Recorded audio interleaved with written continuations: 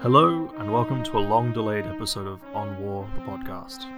In tonight's episode, Austin and I take a moment to talk about why you might want to study international relations, what careers it might lead you into, and what it's like to drink the Kool-Aid of academia, and perhaps even start your own PhD. Well, after a little bit of a lengthy absence, we're finally back again. We're changing today's topic slightly. We're going to be shifting things, but we'll get to that in a second. First of all, I guess we owe our audience a little bit of an explanation as to what's been happening. I'm about 4 or 5 months into my PhD. I've started hitting regular deadlines for things like literature reviews and drafts, and I wasn't quite prepared for that, I think, and I had to sort of rearrange some sort of life priorities. Unfortunately, the podcast took a little bit of a back step there. I was also feeling a little bit of burnout in terms of the audio editing work. So like a lot of hobbies, you got to pick them up when you've got the time. You spend a lot of time, you enjoy them, but you put them down every now and again, and this still remains sort of primarily a hobby for Austin and I. So there's going to be times where this happens, and you yourself, you've had your own deadlines too, haven't you, Austin? Yeah, unfortunately, given that I'm approaching the end of my second year, in the same time period that Alistair's been reaching his original deadlines, I've been reaching sort of the deadlines that come with getting to the end of every sort of year in a PhD. So it's been a bit of a confluence there. We're back again anyway, so that's where we're at, and this is going to happen again. There's no way around that. While this remains sort of a hobby and outlet for us, there's going to be other times where the podcast puts down and there might be a few months break. We'll try and keep it to less than 3, and we'll try and be a little bit more sort of vocal when it happens. But of course, when you're trying to shift things around, you sort of stop thinking about one thing and move on to another. But we'll try and keep you more in the loop. But there's also been another shift in our professional lives. It's a bit more exciting and a bit more positive, particularly for our listeners, and serves as the inspiration for this particular episode. And we've also both become teachers, which is kind of fun. So today's episode, we're taking that kind of experience, being the other side of the red pen, as it were, and combining it with our deep, painful knowledge of what it's like to be an undergraduate and to move forward. And we're taking today's episode and looking at what it's like to sort of start out on that journey and what you can expect, because I'd imagine a lot of our listeners are sort of in first and second year, and there's a lot of things that we've kind of learned, discovered, happily, painfully along the way, and some things perhaps that we wish people had told us. So hopefully we'll get around to those and the exciting different directions you can take.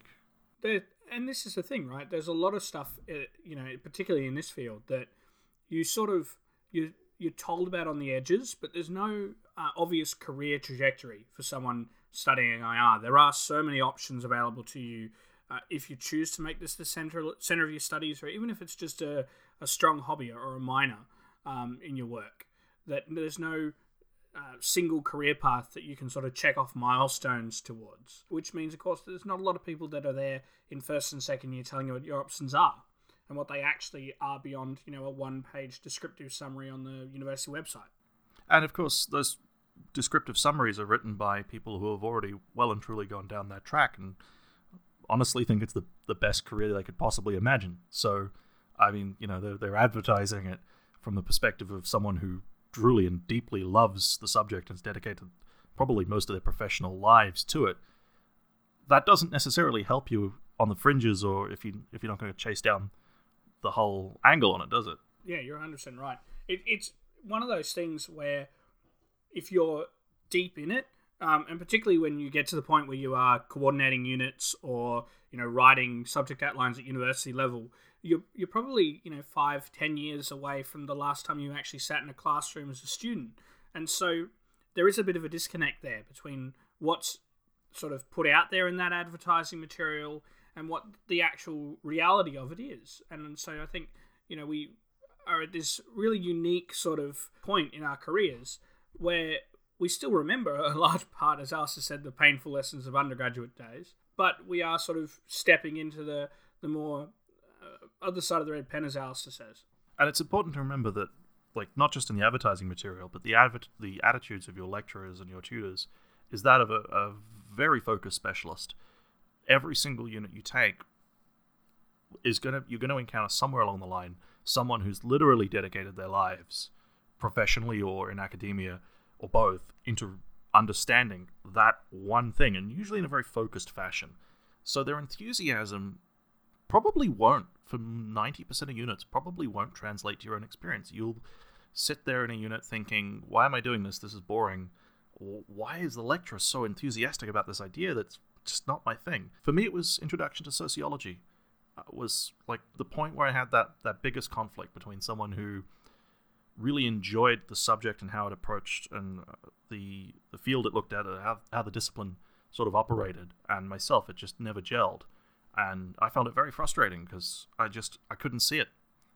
It just had to be one of those units I had to just kind of get through. I don't know, did you have a particular unit or something that you just, like, you'd never quite got there with? I did. I think it's interesting hearing that from you, of course, given how much Foucault has influenced both of our works now. And I suspect he would have described himself as somewhat of a political sociologist at various times in his career. So it's interesting that you didn't gel with sociology in that respect. No, but I did with philosophy, and I described Foucault as a philosopher. But again, like, that's a different angle, anachronistic one perhaps. But I think it's one he'd approve of, just given the sort of discussions he was having.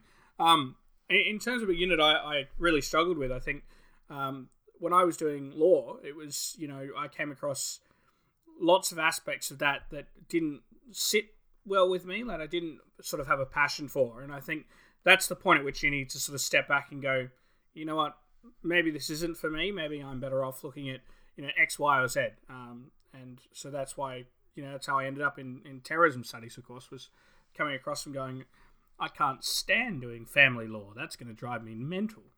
That's interesting, though, because I took a couple of units of media law and loved the difference. I knew I could never be a lawyer, and I wasn't interested in chasing it, but I found the diversion and the different perspective thoroughly engaging. So I guess, yeah, there's going to be some units that you're not going to get through. You're going to just have to get through and hopefully not fail, so you don't have to repeat them again, because that would be fucking hell on earth. But yeah, I guess that's sort of a good introduction, is be aware that you're working with specialists, and we've all been through that. But the flip side of that, of course, is if you are very interested in something, then how do you become that specialist? And that's sort of the back end of this episode is really going to be looking at that. At sort of, because one of those career pathways you have if you study IR is becoming one of those subject area specialists. And, as we've both seen, and I'm sure some of the listeners have before, you get to the position where you can assign your own textbooks to people, which is a bit of an interesting guarded economy if I've ever seen one. Yes, and cry about the fact that there are students who don't think that it's the best thing in the world. So that's sort of the really the biggest, broadest picture we can paint of studying. Or do you think it might be worth mentioning what's it like just in general? What's because we might have some listeners who are a variety of stages in their life who haven't studied at university or haven't studied arts at university. Maybe they've transferred. I know I came from a STEM background. I have a aborted physics degree in my history that I only got a year and a half into. So any general words of advice to someone stepping into an arts faculty as a day one undergraduate for the very first time, just before we move on? I think if you're particularly coming from one of the harder sciences, like a STEM background, or even something professional in nature like law, it can be easy to get sort of a bit overwhelmed. And I don't mean that in the intellectual sense. I mean that in sort of the fact that there is so much compressed into an arts faculty. And, you might have 3 subjects with 3 different lecturers, and they all have their own little niche area. And so you can get this impression of, a herd of individuals that all have their own interpretation on what the greatest thing under the sun is. And I think that's a bit of a shift if you're coming from a discipline with a more set orthodoxy.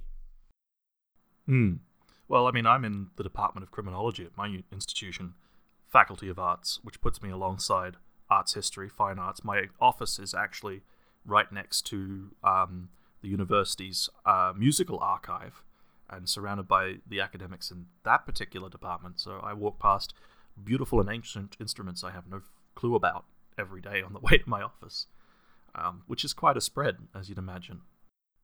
The other thing, of course, is that if you're coming from a hard science background, it can be hard to get used to the fact that people can be wrong. You will at some point in your university career disagree with something that a lecturer says, and find that you're not the one in the wrong, and neither are they, because it is such a field that's open to interpretation. And if you come from a high school background or a STEM background, it can actually take a little while to sort of shift your thinking into working in that grey area of sorts. Yeah, actually, I think that's, I'm teaching a couple of units at the moment that have a combination of both people coming from a professional background and a high school background. And I think that's one of the things I'm noticing the most is that the students, there's a tendency to pick up the textbook and expect sort of the answers to be there. The answers to be, there's one right answer and it's in the back of the book. And particularly in arts, particularly when you're working in political science or international relations, or terrorism is the worst of this because, of course, it's a very young discipline with a very, very sharp divide between it, with very strong debates. There isn't one right or wrong answer. That can be really intimidating, but the more important thing here, and what I see my students struggling with a lot of the time, is getting past the intimidation and diving in, shaping your own argument.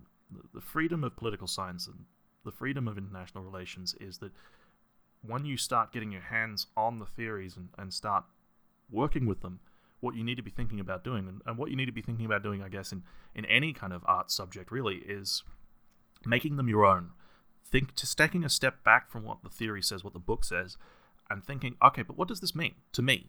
How does this help me understand what's going on? How am I using this in whatever field I'm looking at? Art history, political science, international relations, to a certain extent criminology even. How am I using this as a tool, as a screwdriver, as a hammer, as whatever, to help me shape my understanding? And taking that extra step, taking not just what Smith says this, but John says this, taking it and going, okay, but what we're looking at is this phenomenon, and Smith says something that's useful here, but it falls apart when you try and do this, and that's where John steps in.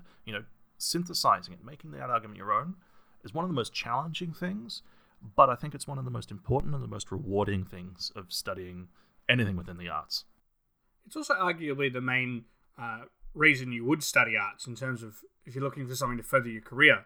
The common sort of saying or truism you hear a lot around, particularly arts faculties, unsurprisingly, is that an arts degree teaches you how to think, not what to think.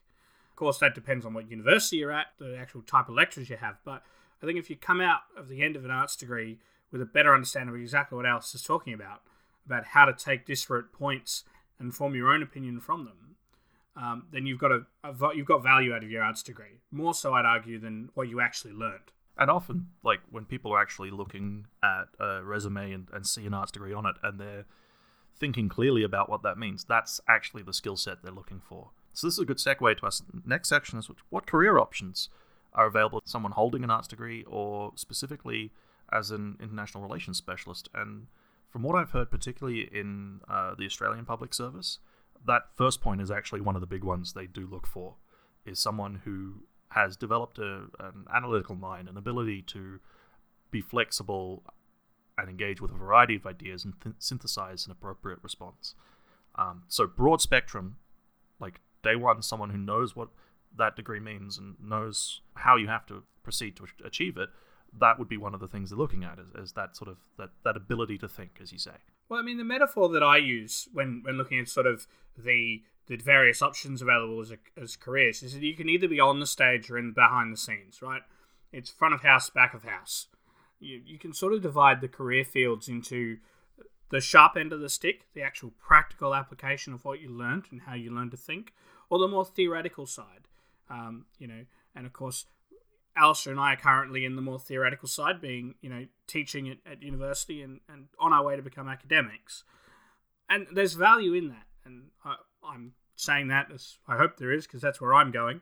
But there's also careers available on the more practical side of things. Things like working in foreign affairs, like Alistair pointed out, but working within the larger public service, and also something as practical as law enforcement, are options that are available to someone that studies politics or international relations. Absolutely, and a lot of these, particularly, and we should qualify this statement here by saying that when we're speaking here, we're speaking primarily from the Australian perspective, because that's the country we live in and what we're used to. Your mileage may vary depending on where you are listening to this, and you should always investigate your options outside of that. But particularly within Australia, the state public services and the federal public service, alongside law enforcement and military, all hold pathways based on graduate outcome. So you can get a graduate placement that will circulate you through often multiple parts of that department or that branch of public service, and give you an opportunity to come out with your arts degree, your understanding of analysis, your ability to think, and your specialization to a certain extent. And then they don't expect you to actually have like a career focus. They'll give you sort of the tasting platter and see what you like and see what you're best at, see what likes you best. It's more competitive. It's a difficult thing to get into, but I think it's, if you were going to pathway out of a degree and into particularly a government career in any of those kind of areas, I think that's probably one of the most valuable experiences you could have, is to have that, have that opportunity to come and try. But I mean, for most listeners that have done anything with international relations or politics or have turned on the TV in the last 20 years, it's unsurprising when we talk about career options for politics and IR. What we go to are, teaching, academia, state-based stuff, so diplomacy, government, law enforcement. But what's often not talked about is the fact that we live in an increasingly globalized world, right? And everyone from the mum and pop hardware store down the road all the way up to the 4 major banks, for example, here in Australia, have all got some relation, commercial or otherwise, with the international sphere. And so you find that, particularly if you combine an IR sort of specialization with a business degree or a commercial interest, you can find that understanding of another part of the world, particularly if you pair it with a language, can serve you very well in the commercial sense, in the business world. Because as trade barriers go down, and despite the actions of certain presidents, they are, by and large, going down, people are finding that in order to compete, and in order to compete well in overseas markets, you need to understand them. And, corporate executives with 30 years working in their bank, for example, are not going to take the time to go and become a specialist in that area. And so as a specialist in that area or that country or that region, you can bring a really powerful knowledge to the plate when you apply for a position at that sort of organization. There's also, like you're talking about sort of private and commercial interests. While we're talking about the private interests, there's also the development space. If you're interested in state building or capacity building, working with organizations like Médecins Sans Frontières, Engineers Without Borders, the United Nations, and so on, anywhere in operating in that development space with NGOs, they're always looking for people with specialized knowledge of a particular country or a particular environment. And within the development space, of course, often these organizations are working within territories that may not be totally stable or may be undergoing particular conflict. So having a skill set that understands conflict and how it progresses, being able to perform those analyses can be very valuable to those organizations. So, you'd be surprised sort of the angles you can take on these things in the international sort of the NGO sector or the development sector. And just to build on that point, it might interest listeners to know that one of the largest organizations to come out of the post 9/11 era is in fact terrorism related reinsurance, which of course is when a company insures an insurance agency, right? And so they employ analysts to determine risk, to analyze the risk that's posed to a particular building or a particular site or a particular event in order to set their premiums. We live in a society where the vast majority of trade, for example, travels on large, slow, usually unguarded vessels. And so even the modern day pirate, as we spoke about in a previous episode, is something that shipping companies and their insurers have to consider. And they do that by hiring people with IR and particularly security studies expertise. So there's a whole wide range of options. Realistically, you can pretty much take your knowledge and transfer the skills almost anywhere, really, in these kind of fields. But that's not a path that Austin and I have taken, so there's a limit to sort of how far we can talk about in our own experience. Before we move forward to sort of the direction we've taken, though, I guess we need to talk a little bit of the specialization options and sort of what's important and where you might take things. If you're looking to, you've already started a undergraduate arts degree and you want to branch into international relations, or you're already doing a international relations focused degree and you're looking at what you might want to specialize or expand your knowledge. There's a lot of different units available. There's different fields that sort of cross over. What kind of options might you take to develop your knowledge a little bit more? What's interesting? I don't know. Thoughts here, Austin? I think one of the things that students, particularly, when I'm teaching as well, I've found this recently. One of the things students struggle with is the concept that, they have an interest, but how do you go from point A, which is the interest, to point B, which is a degree that reflects that interest? It's going to get you a career in a field you remain interested in. And often when you have subjects that have titles like Australian foreign policy or dictatorships, well, that doesn't really tell you what's in them necessarily or what you'll get out of them. And so it's quite easy, and a lot of people do go through their IR degrees and they come out the other side of their undergraduate degree with a very sort of general sense of IR, but nothing that they can sort of go, like, I'm an expert in this. And, postgraduate options are something we're going to talk about in a minute that are an option for achieving that. But I thought in this section it'd be good just to sort of talk to our listeners about what are some of these subfields and what can you sort of dip your toe in for a minor or even a single unit that will improve your ability to understand and engage with some of the deeper concepts when we look at IR. So, as an example, Alison and I are both terrorism studies focused. A lot of universities won't offer a terrorism degree, but almost all, at least in Australia, will offer some sort of unit that deals with non-state violence, right? Be that terrorists or transnational criminal actors. And even if you have no interest in terrorism, it can be good to sort of engage with these sort of units, at least I've found, because it offers you an insight into the nature of conflict and how that's changing.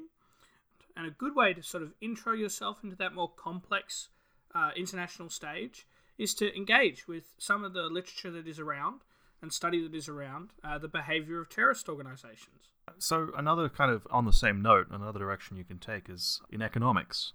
And personally, I'm feeling a little bit hypocritical here because I've only ever taken 2 economics units in my entire 6 years as someone studying coursework, both at master's level and at undergraduate level. And I dropped one of those units halfway through. But I still think it's very important to understand and to engage in the literature, and I was very lucky that one of the units was quite broad spectrum in that. But much like terrorism studies and understanding conflict more generally is useful within international relations, the pair of that, of course, is trade and economic development. We have an episode discussing the balance between these two. But having an opportunity where you're formally pushed to engage in economics literature can be very valuable in helping understand that. I would preface this, though, with a note of caution from my own experience.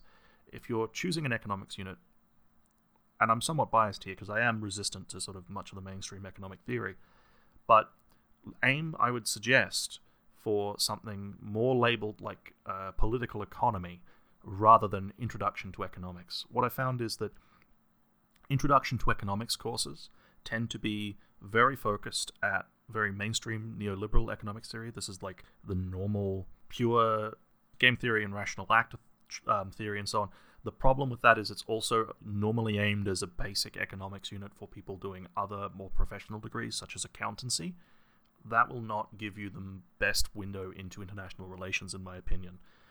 You would be better off looking at a more broad spectrum unit that engaged in a variety of different economic theories, economic understandings of communism, of socialism, of capitalism, but the different shades within that as well.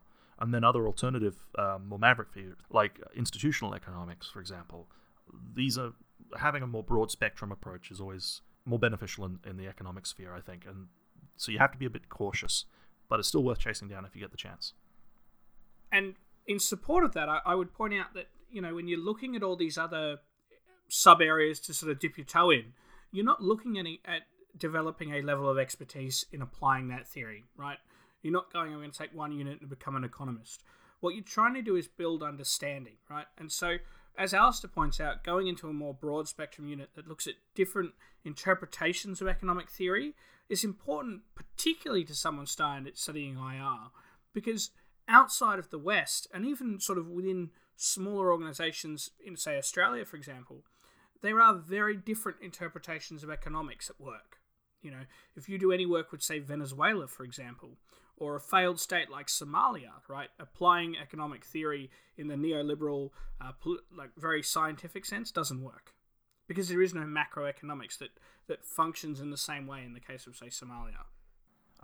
You do. I think economics is one of those things you need to be get as broad as you can if you have no background in it. And this is the thing. So, as an IR specialist, you don't really need to have that specialist knowledge. So another example I'd point out is coding, right? You don't actually need to be able to program. Yeah. Even if you're looking at something like cyber warfare, what you need to be able to do is understand enough of it that you can interpret what's happening and what the capabilities of different actors are. And to do that, you can just take something as simple as sort of a broad overview course, as opposed to an introduction unit that's designed to build core level skills that then you would then build on later in a specialized degree. Absolutely. And you can apply this to any sort of special interest. If your interest was in nuclear proliferation, you do well to do a basic physics unit. I got to be honest. As someone who's done basic physics units, there's a lot of misunderstanding of how a nuclear weapon functions in political science literature. They don't know the physics, and that's kind of important. To go the other direction, though, and an area both you and I dived headlong into, and we've already alluded to this, perhaps doing the arts degree, I don't want to scare anyone off, but it is to undertake this kind of direction does take a particular kind of ability, a particular kind of flexibility in thought. But if you have the inclination and the ability, I think it's always worth picking up at least one, if not more, unit in philosophy, because that's really taking that, learning how to think to a whole new level. But you can draw a shorter bow there. As an example, when I was an undergrad, I did a course that was all about looking at the different philosophical understandings of what is power. And that has a direct correlation, for those who've seen earlier episodes or have an engagement with traditional IR, with realism. Realism is all about power, right? And particularly when you start to look at some of the newer neo-realists and neoclassical realists, when they're talking about power, they don't mean military power, right? And having an understanding of how different philosophers, someone like Foucault or Locke, actually theorizes or conceptualizes that concept, power, can help you understand some of the different actions that states take in pursuit of power that don't necessarily line up with, they are expanding their military, for example. I think there's a word to be said, though, about how it can set you up to engage with any kind of content you have. There's all sorts of specialist philosophy. You look at any kind of political science that's grounded in usually some Enlightenment philosophers' conceptions of politics or, as you say, power. A base-level introduction to philosophy is always worth taking. It can be a bit challenging, but it's usually worth it. Like I said, if you have sort of the inclination, you should always try and chase that a little bit more, I think. Of course, we took this perhaps a little further than most in our undergraduate days, because we did our honours through the philosophy stream rather than social sciences, so that was a bit more of an interesting engagement. There was a slightly different attrition rate in that class, wasn't there? There was, yeah. What was interesting, of course, is that Alice and I both made it to the end, and neither of us were philosophy majors, and lots of the others were. So, it can be scary to jump into philosophy, but at least in our experience, it's not always the end of the world if you haven't engaged with it fully before you're sort of thrust into it.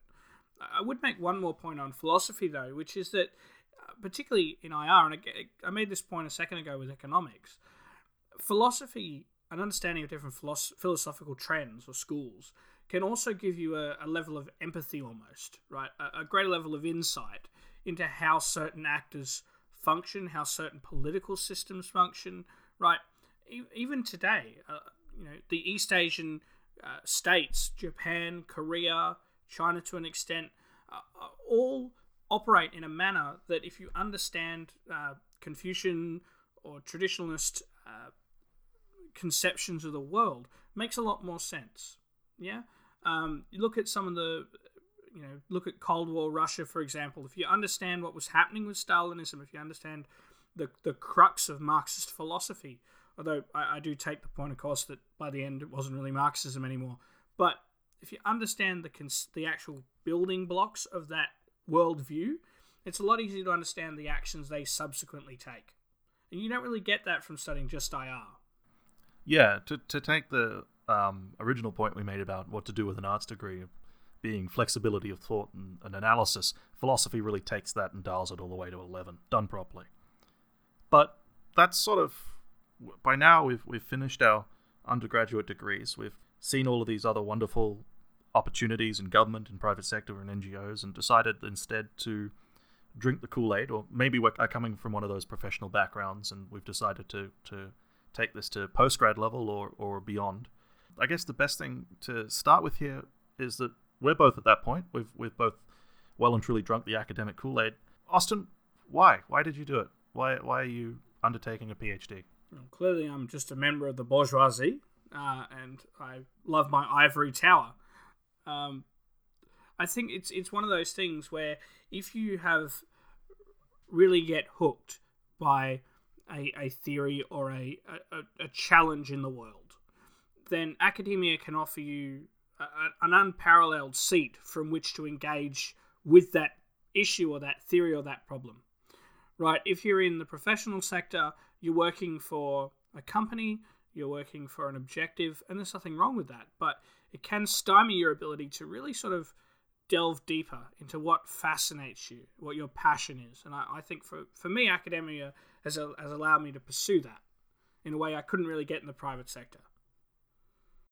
Yeah, I'm the same. It's the only place, I think, where from sort of day zero on the job, as it were, someone turns around and says, not here's your project, but what's your project?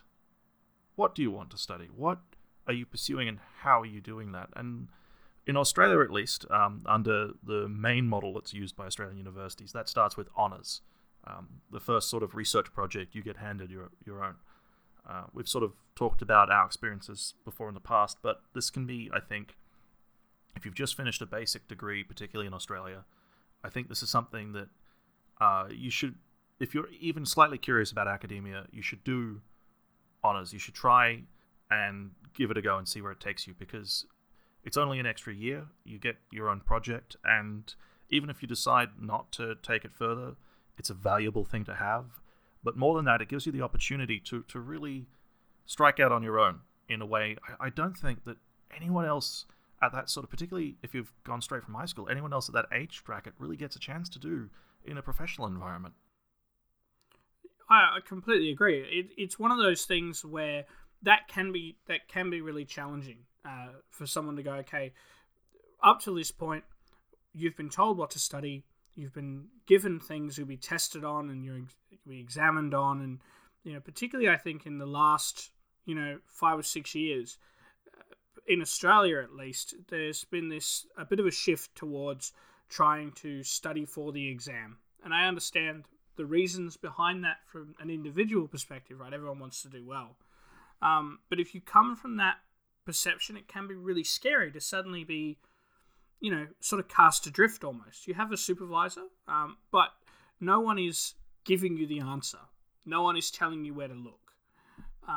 And so it can be a really liberating experience, or it can be something that's scary when you start. The key to all of that is finding a topic. For me, it was handed to me on a platter, actually, by the events around me. My honours project was looking at the rise of the Islamic State in Iraq. When I was doing it, they were still on the sort of the upswell. They were still expanding rapidly across northern and eastern Iraq, and hadn't started really to suffer any major losses at this point. This is sort of during the expansion of the Syrian civil war as well. So it seemed pretty obvious to me. No one was writing about this. No one really understood it just yet, because it was still happening. So I jumped right in and came to that topic. That was an easy handball for me. You had a similar story, didn't you? I wouldn't say it was an easy handball. I went through a lot longer thought process, I would say, given your explanation just then of your process. I wouldn't say I was accused of having a process. I looked up one day and said, hey, that looks interesting. Yeah, so I actually had a process. I was looking at probably 3 or 4 different options before I decided on my honours project, which was looking at why we which was looking at the drone strike program that had been undertaken by the United States and what the societal factors were that were affecting how that was allowed to continue and why we sort of accepted it in the way that it was. Of course, I had an easier time finding a PhD topic than you did, Alistair, because once I'd found that then led organically into what I'm doing my PhD on now, which is, of course, sort of a step on from that. But in terms of the honours actual process, you're not just doing a research project, are you? No, so in Australia, for most universities that offer an honours program for political science, which is our experience, or arts more generally, it's coupled with a coursework component. So you'll have your own project, which is the brand new thing that you have to come up with your own, and how you come about that is sort of a bit flexible. You have to come up with the idea, you have to put a proposal to a supervisor. It can be a bolt out of the blue, like it was for me. It can be stupidly obvious, or it can be a process that you have to really think about, like in the case of Austin. In either case, I guess we should probably give a little bit more more concrete advice in how that happens. The first and most important thing would be to speak to an academic, to speak to people who might be a good supervisor. Normally, it would be a lecturer in the field that you've been exploring, so you've done really well and really enjoyed a unit on terrorism or international relations or economic theory or something along those lines, and you go to that lecturer and say, hey, I have this idea, or hey, I have this beginning of an idea that I'd like to explore, and work with them to sort of shape it a little bit to become a proposal, and then they will usually be quite excited, often I've found, to be a supervisor, particularly at a non-PhD level. I've found most academics to be quite eager, actually, to take on students, particularly given that from their perspective, I think there's less sort of financial or professional incentive to take on students at that lower level. Yeah, I mean, there's definitely less professional incentive. For most middle-tier academics here in Australia, at least, one of your sort of key performance indicators is the number of PhD candidates you've supervised to successfully submitting. But I think, those two options that Alistair laid out, of course, going to a lecture and saying, I have an idea, or going to a lecture and saying, I have a nugget of an idea, are two. But there's also nothing wrong with saying, I really like this general field. I want to find my place in it. And going to a lecturer, or going to another academic, or going to even a friend who's sort of in the area, and asking them, what hasn't been done? Or what do you think would be interesting? What could I try? There's nothing wrong with that. In fact, outside of political science, say, for example, in psychology, it's expected that you will be given a topic by your supervisor. So there's nothing wrong with not knowing exactly what you want to do. And the other thing we haven't mentioned is that even an honours thesis will change, and sometimes change quite dramatically during that year you're writing it. And so I guess my point I'm trying to make here is, don't feel that because you don't have an idea, you think I can commit a year of my life to this, that you don't pursue this. You should pursue this and then come up with an idea that you think you can spend a year on. Absolutely. My honours project got reshaped slightly, I'd say, overall, from proposal to completion. But during my master's, I also undertook similar projects. And the first one I undertook started as a broad conception of defining war, and ended as a very focused exploration of the construction of legitimacy in the killing of Osama bin Laden. Quite in line, in fact, actually, I relied heavily on some of your honours work. As you know, Austin, you sent me the drafts. Although it was a very different project. But you can see sort of like that can be the length of the change. And I remember my then supervisor accepting the proposal as broad as it was. And this is, I guess, another important thing. No one expects your proposal to at all look like the final product, and the expectations of what it is and what its scope is can actually be very different to what they actually expect from when you start working. My supervisor accepted the proposal for the understanding the modern definition of war, and then on day one said, okay, so how are we sharpening this? Because this is way too broad. So he accepted the proposal knowing full well that it was not, and never was going to be, really a description of what the final project was. That's normal. That's not exceptional at all. That's the process. So never feel like you have to have everything nailed down perfectly for your proposal. It is, even when you think you've got a great idea of what you're doing, it is that nugget of an idea, really, that you're trying to put forward. Capacity to think. Especially at honours level. So before we sort of start to tie this up, I guess there's an elephant in the room that we need to address, and that's taking it beyond honours and really taking a swig of the Kool-Aid and deciding that you're going to undertake a PhD, specifically a PhD by research. And I think we've structured the episode a little bit incorrectly, because now we're at the PhD stage, and the concept that you get, the impression that you get as a listener, is that the PhD is the pinnacle. And from an academic sense, it sort of is, but it is really a fork in the road, right? You can, as Al said, you can either take a master's and that could lead to other things, or it could lead directly into employment. Or you can sort of stay here in the scholars department and do a PhD, and that's where we both sort of find ourselves now. Of course, this end discussion is all going to be sort of focused on our experiences and the state of affairs in Australia.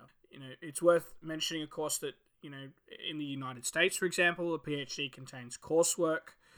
In somewhere like South Korea, for example, it's often a slight mix of the English or Australian style and the US style and how they function. So, take this sort of section with a little bit of a grain of salt. And if you're interested in joining, the ranks of the doctorate, it's worth checking the requirements in your area, so to speak. This is something I guess we should really do kind of piece by piece. So if you're an Australian, you've got your honours, you've decided to drink the Kool-Aid. What's the process? What's the very first thing that you need to do? And this is something that I've tripped up on slightly in the past. You said, as you mentioned before, you had a more direct, obvious pathway from your honours straight to a PhD.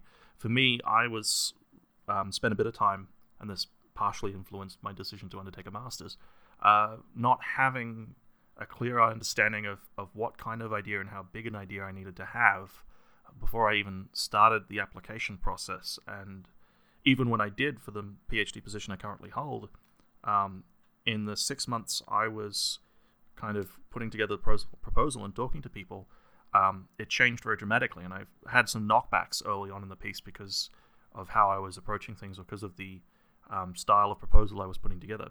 Knockbacks that were very useful, actually, in helping me get the final point. But this is a bit different to an honours. You need to have a bit more of a concrete idea of how you're approaching things here, don't you?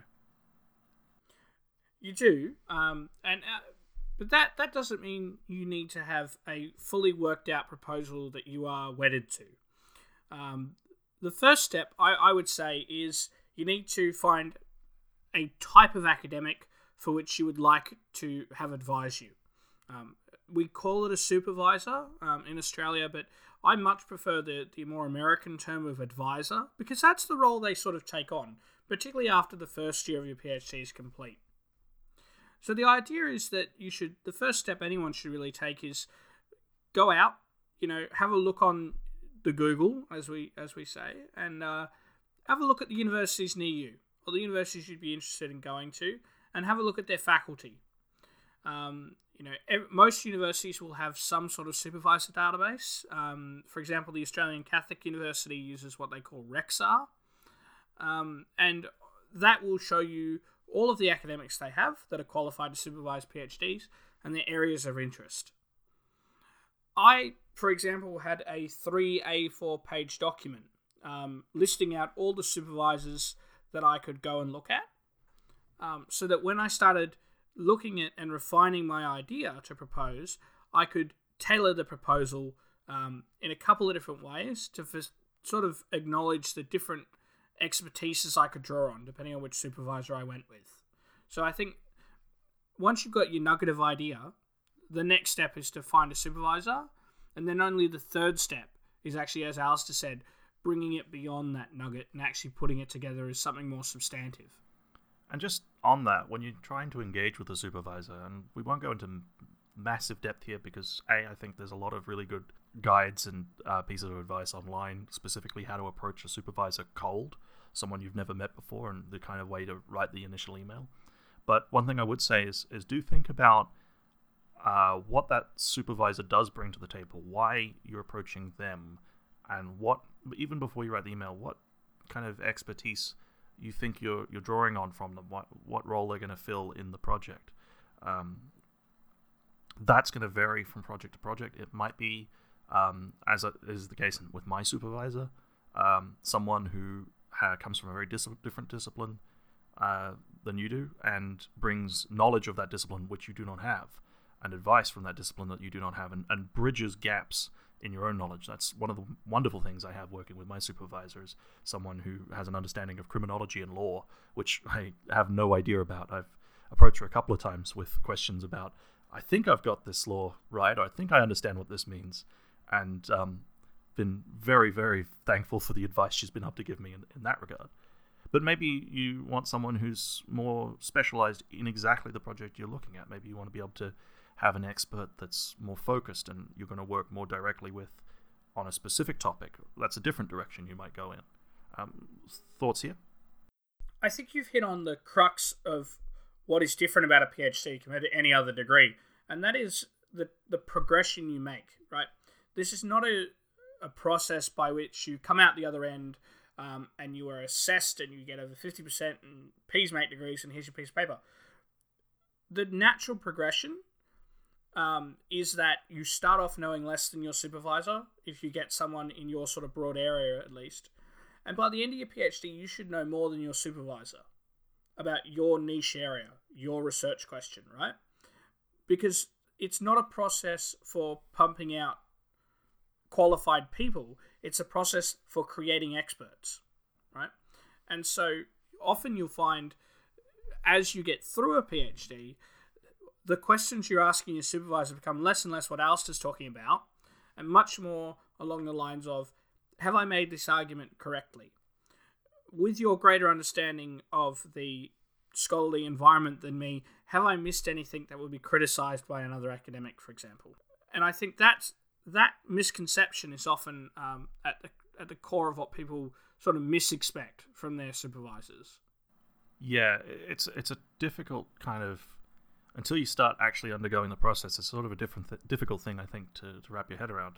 I know when you sort of were at the point that I was at now and starting to realize this, and I was still in masters, I was struggling with that idea, and now I'm sort of just starting to see the other side of it, I guess.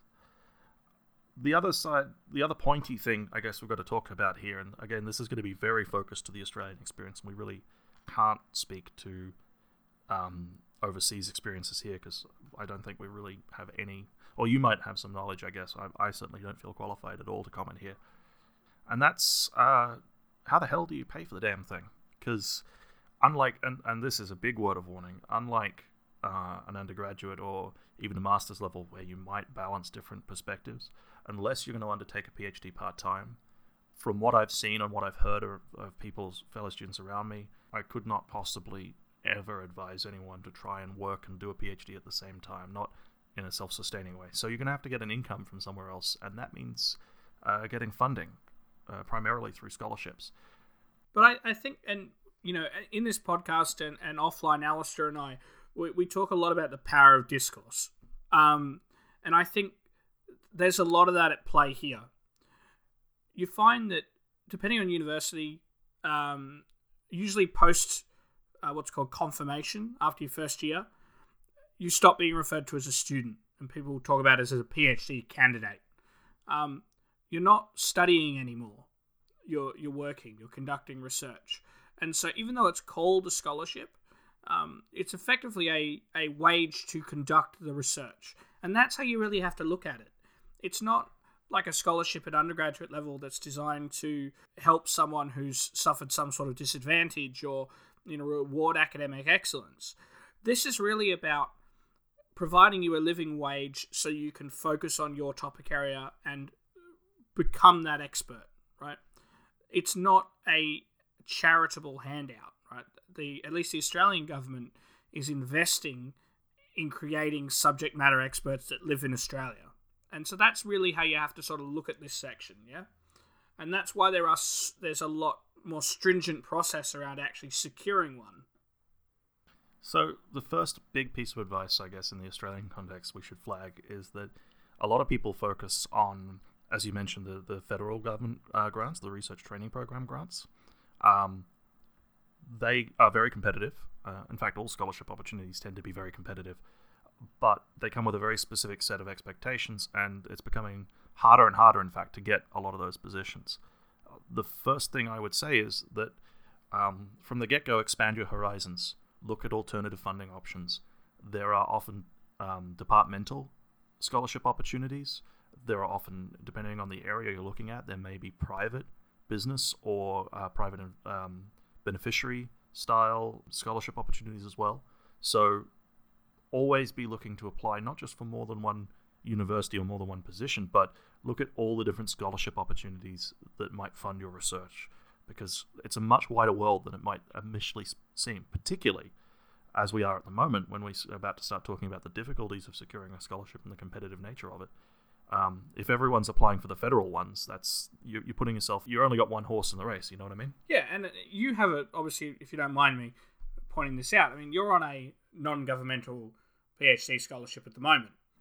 Yeah, that's correct. My scholarship's funded through the department.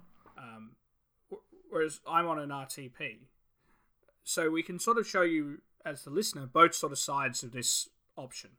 So when Alistair points out that, there are other options, he's not just saying that.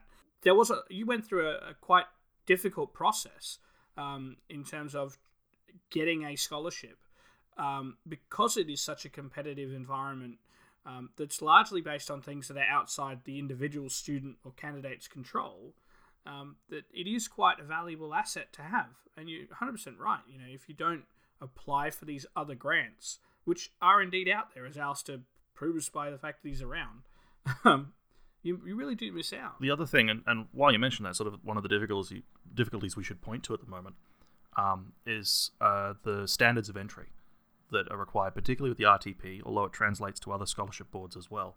What will happen is that your scholarship application normally will be separate from your PhD application. And that will go first with my university and with other universities I know of. Generally speaking, it will go to a point scoring round. And not just your actual application itself, but your broader academic record will score you points. One of the big things that we should flag right now is publications are a big part of that. If you can at all think about sort of towards the end of your honours or during your master's or even as an undergraduate, if you have the opportunity to submit a piece of work that you're very proud of, that scored very, very well, for publication, it is incredibly valuable later on the line to have that record. This is something you should be talking to your lecturers about or your supervisor about, and they'll be very supportive and encouraging of it. You should also be aware that different processes will put different weightings on publications. Some will accept any publication in an academic peer-reviewed journal as sort of worth points. Some universities, including some I applied for, will only count publications in particular journals, normally A* or Q1 ranked journals. So that's something you should be aware of, and that's it's trending towards becoming more restrictive rather than not, I find. Do you have anything to add on this? I know you're actually more sort of in the publishing sphere around these things. Can you talk about how your university operates or your experiences here? It is easy to get caught up in the journal count, in whether you published or not.